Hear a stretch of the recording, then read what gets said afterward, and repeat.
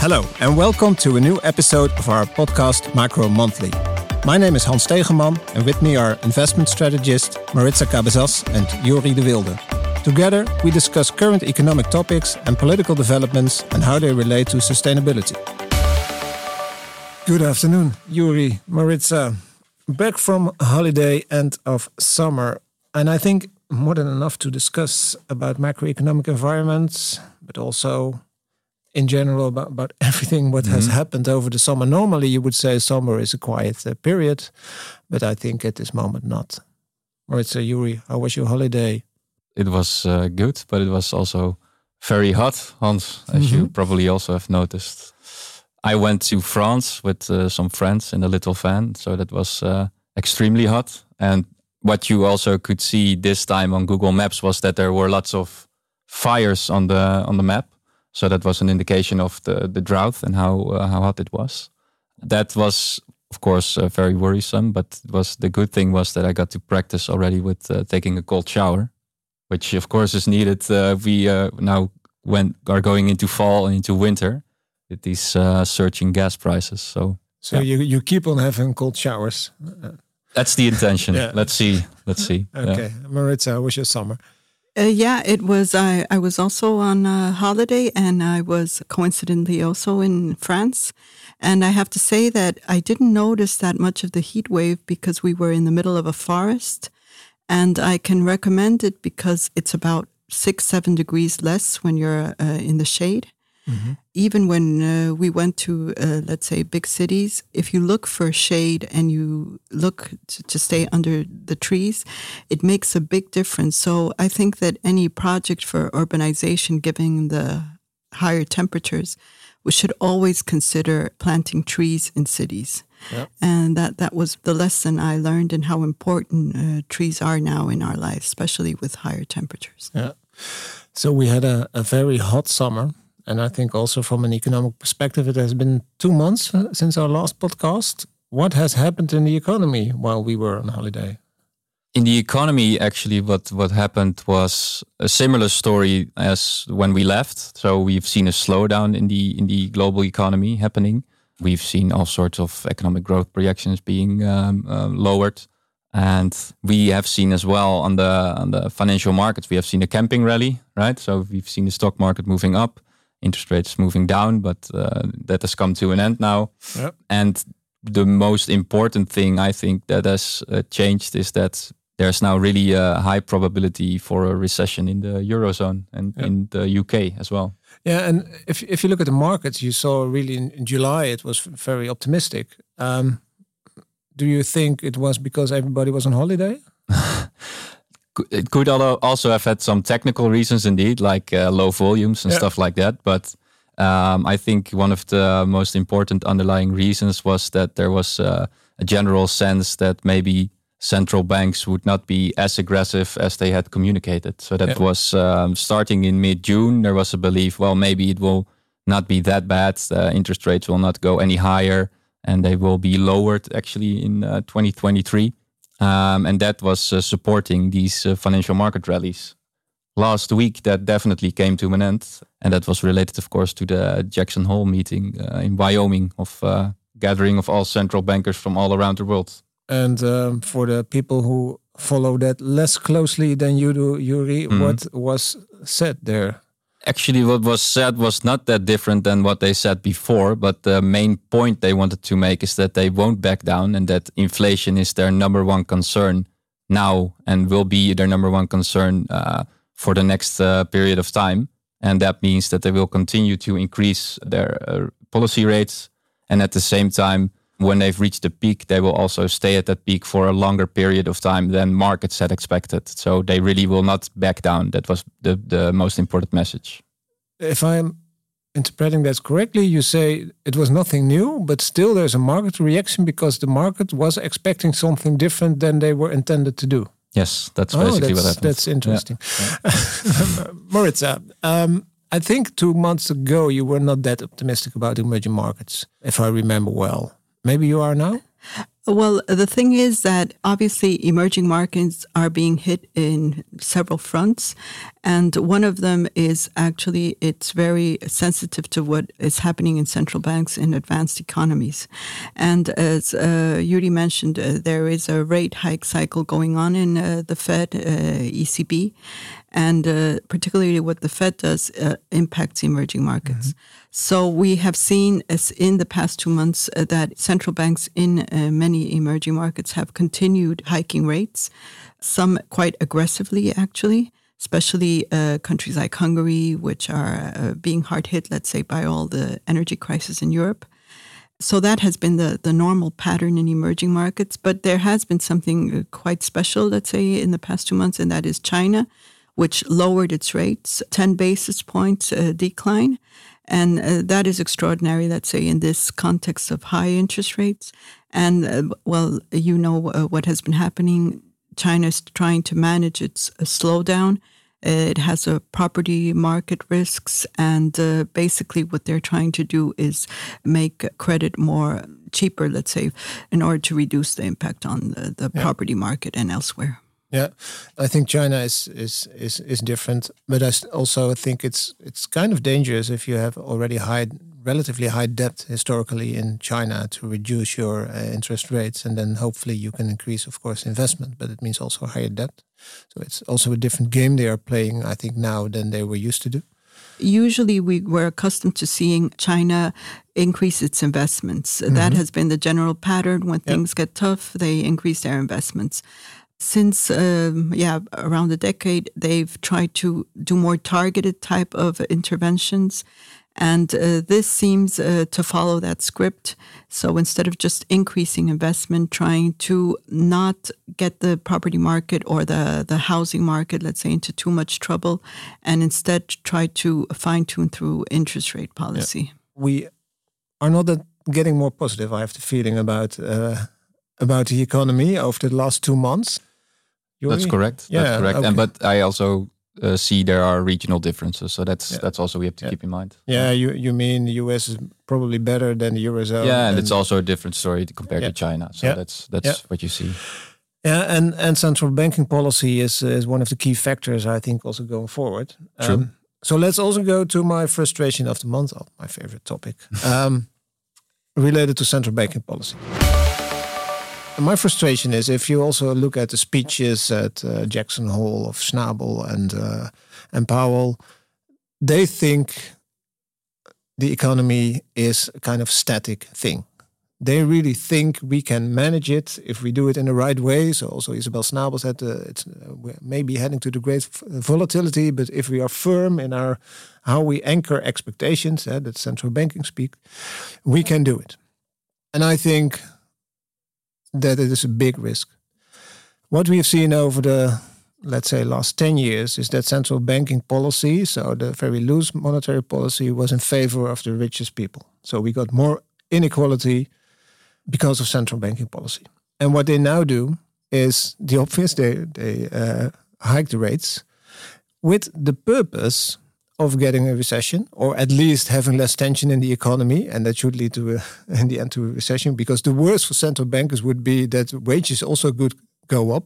So it ends again with the lowest paid that bear the brunt. And I think that's frustrating that we don't talk about that part, because life is not so easy. And we need to get everybody along also with monetary policy. And no central banker made that point. So they think, it's just a kind of system we can manage. Oh, and there are people behind. Oh, we forgot. Indirectly, maybe they do make the point because they state that if inflation remains elevated, that is even more of a risk than doing nothing.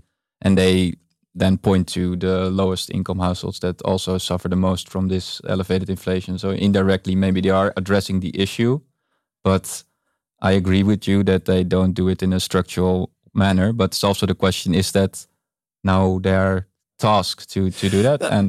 You can also say, and that's what Joseph Stiglitz said last week, you can also say we have a supply side problem. So it's a different kind of problem we have had. Well, it's the same as it started in the 70s, but we have a supply side problem. It's energy, it's food. And if it leads to a wage price spiral, it comes in the total economy. But a solution for a supply side problem, especially if you want to have a transition, is investing in it.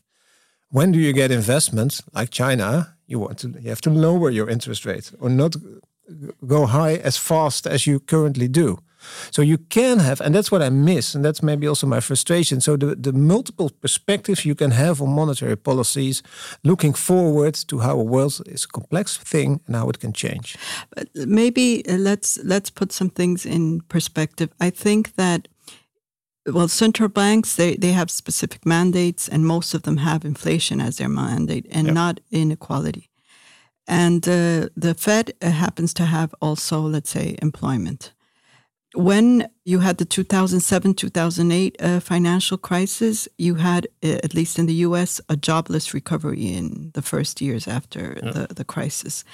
And then central banks thought, we need to do something. And then obviously they started with their quantitative easing and pumping all this money into the system.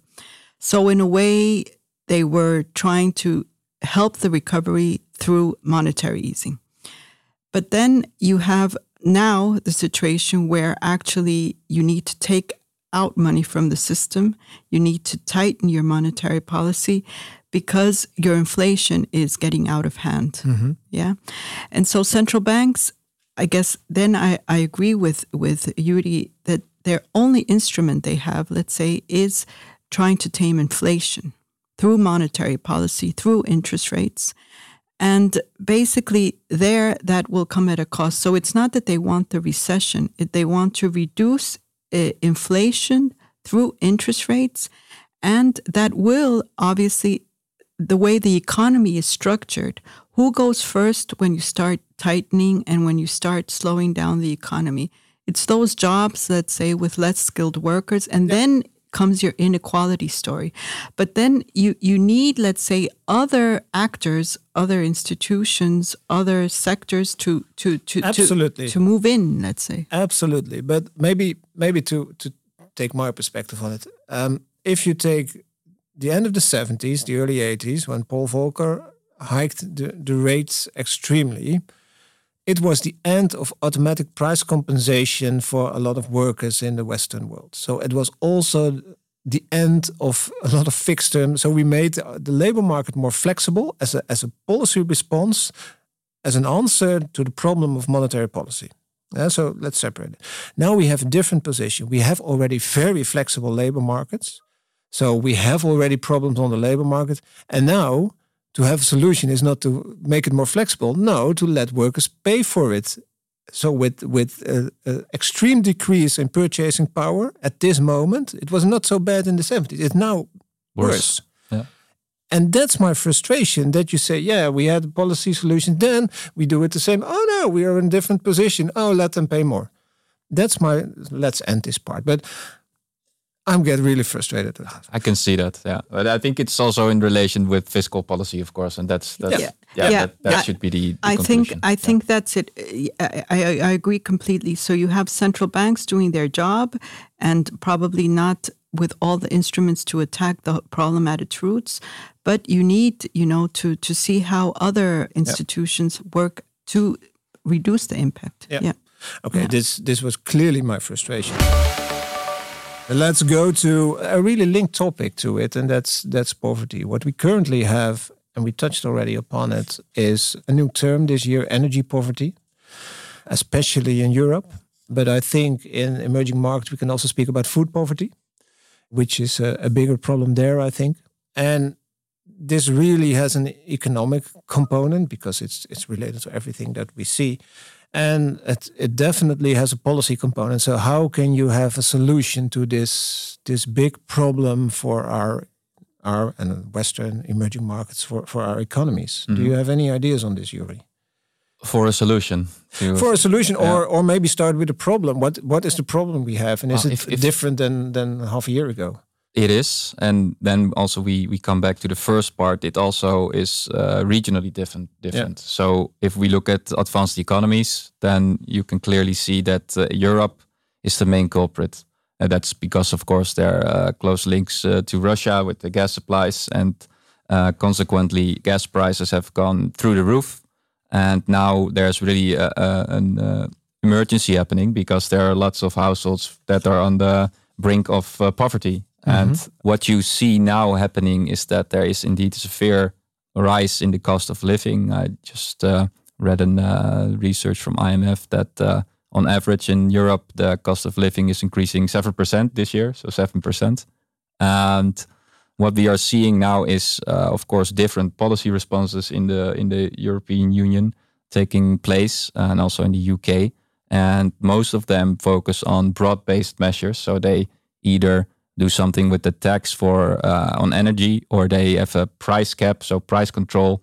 And these are all broad-based measures. And my idea, and that's also what you see now in different types of research, is that that's very insufficient. So what is better if you want to address this emergency and huge chance on poverty for many households is that you target these groups and you give them more targeted support. And then, for instance, it's best to do that through increasing, for instance, minimum wage, or linking it to other social benefits instead of one-offs. So just giving them one paycheck and then good luck with the with the energy crisis. Yeah, and Maritza, in emerging markets, I think it's different in terms of what the problem is and also the solutions, probably. Well, I think the problem is that what Yuri described usually is magnified in emerging markets. Yeah. That is to say, if you try to look at what is the participation of food and energy in the consumption basket in many emerging economies, particularly low incomes, it's between 40 and 60%, while in the Netherlands or in the US, it's around 20%. So that means that when prices increase of energy and food, it's a harder blow for low-income households. Then the situation is also that obviously governments try to mitigate, and they try to subsidize gasoline prices, and that is subsidizing also higher income households. So I guess the lessons learned is that that is not effective, because that doesn't reduce the consumption, which is what you really want to do. So basically what you need is targeted measures that really help the poor.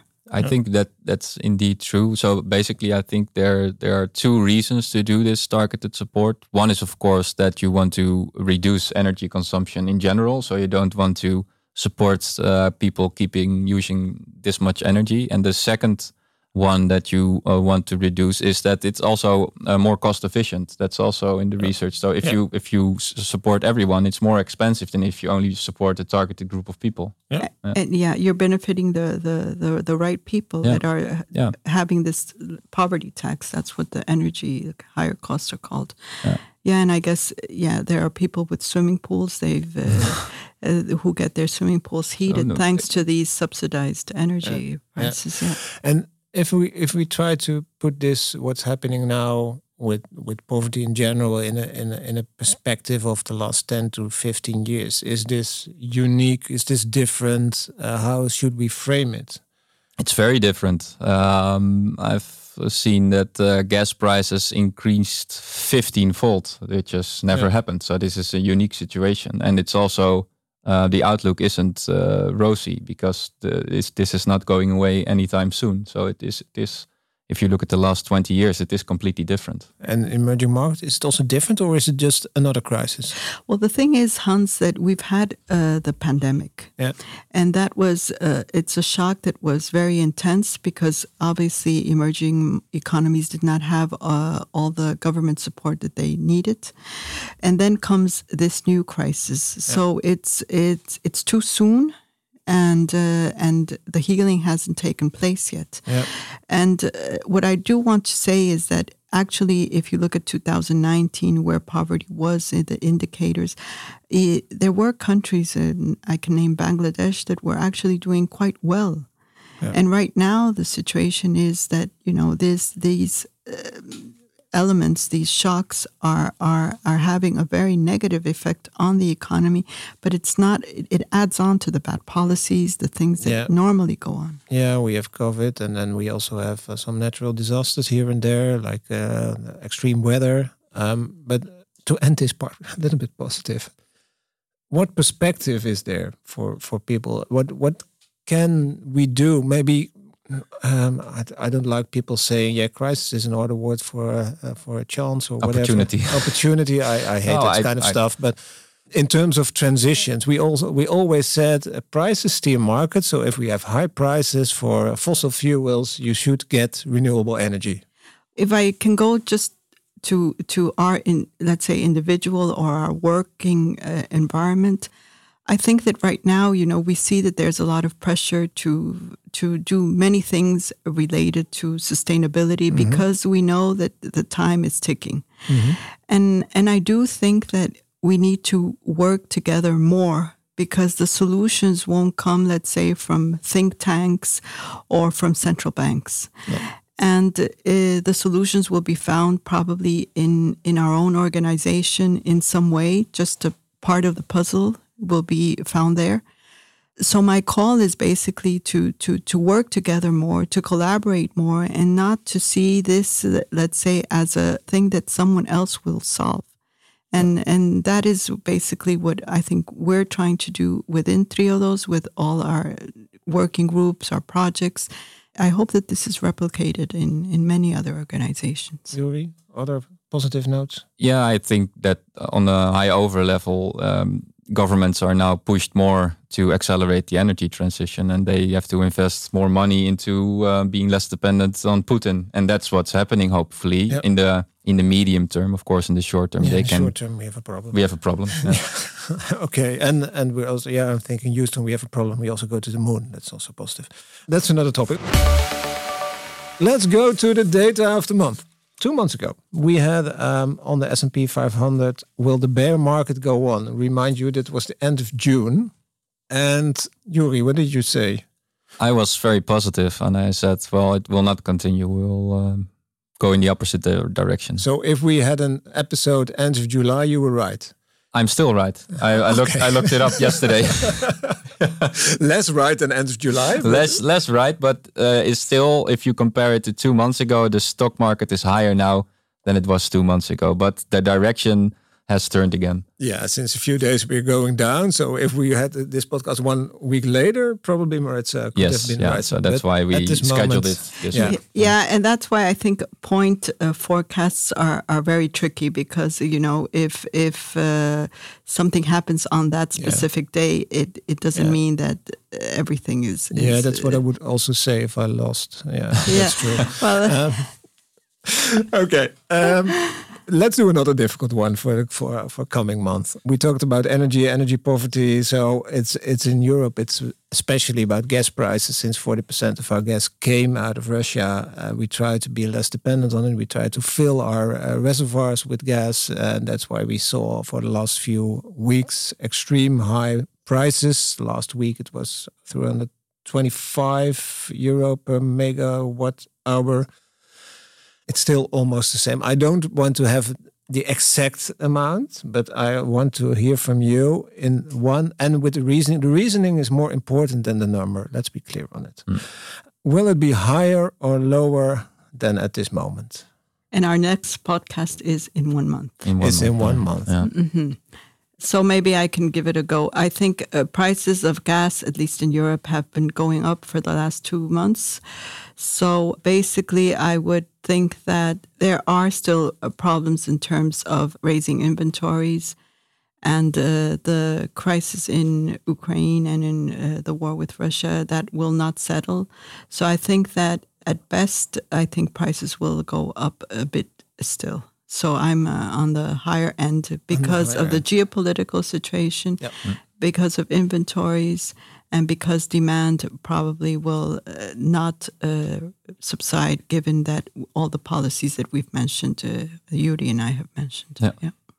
Yeah, I will say lower. And I think you can make a good case for that, because what has happened indeed, what you were saying, Hans, that during summer, most of the European countries have been filling their storage capacity and they are already ahead of their schedule. I read somewhere that Germany is already a couple of months ahead of schedule. On top of that, I expect also that the weather prognosis for the coming months will be favorable. So there will be a soft winter, and that will also have an effect, of course, on the on the gas price. And the geopolitical situation, I think that will not worsen yet. I think Putin will only shut us down from gas completely when winter is really approaching or already happening. So next month, I believe that gas price will fall. So we have one also who knows the weather, which is helpful in this case. Yeah.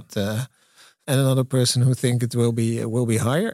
And I think I'm on the side of Maritza this time, because we have seen for months that we thought it could not go higher. It's a possibility. But you know the weather, so that makes it easier for you. That's okay, let's see in 1 month. I hope I won't disappoint you, Hans. On the one hand, I hope you will disappoint us, because we aggravate the problem of energy poverty if it's higher. So hopefully you're wrong. Yeah, that's correct. That's correct. For the social cause, but for my professional future, that was my comment. We don't have any bonuses here, Triada, so it doesn't matter. Okay, we discussed a little bit of macro. Our conclusion is it's not going better. So the holiday has been nice, but the economy is in worse condition than I think 2 months ago. We did not discuss our interest rate outlook, but I think we expect higher interest rates than before, also given the conversation at Jackson. Yeah, you touched upon it. Emerging markets, China is a worry. We discussed energy poverty, and I think the solution on poverty in general is that we have to do things together, that we have to collaborate and have our own initiatives to do it better. And support the most vulnerable. And also do some fiscal policies on that to help there. Yeah. Any last remarks we have to make here? Is there something we should note before we end? You made a very good summary, so I think we're done. Yeah. Excellent. I also did something good. So thanks, listeners, for listening in. Don't forget to tune in next time. Subscribe to our channel, Inside Impact Investing, and let us know what you think.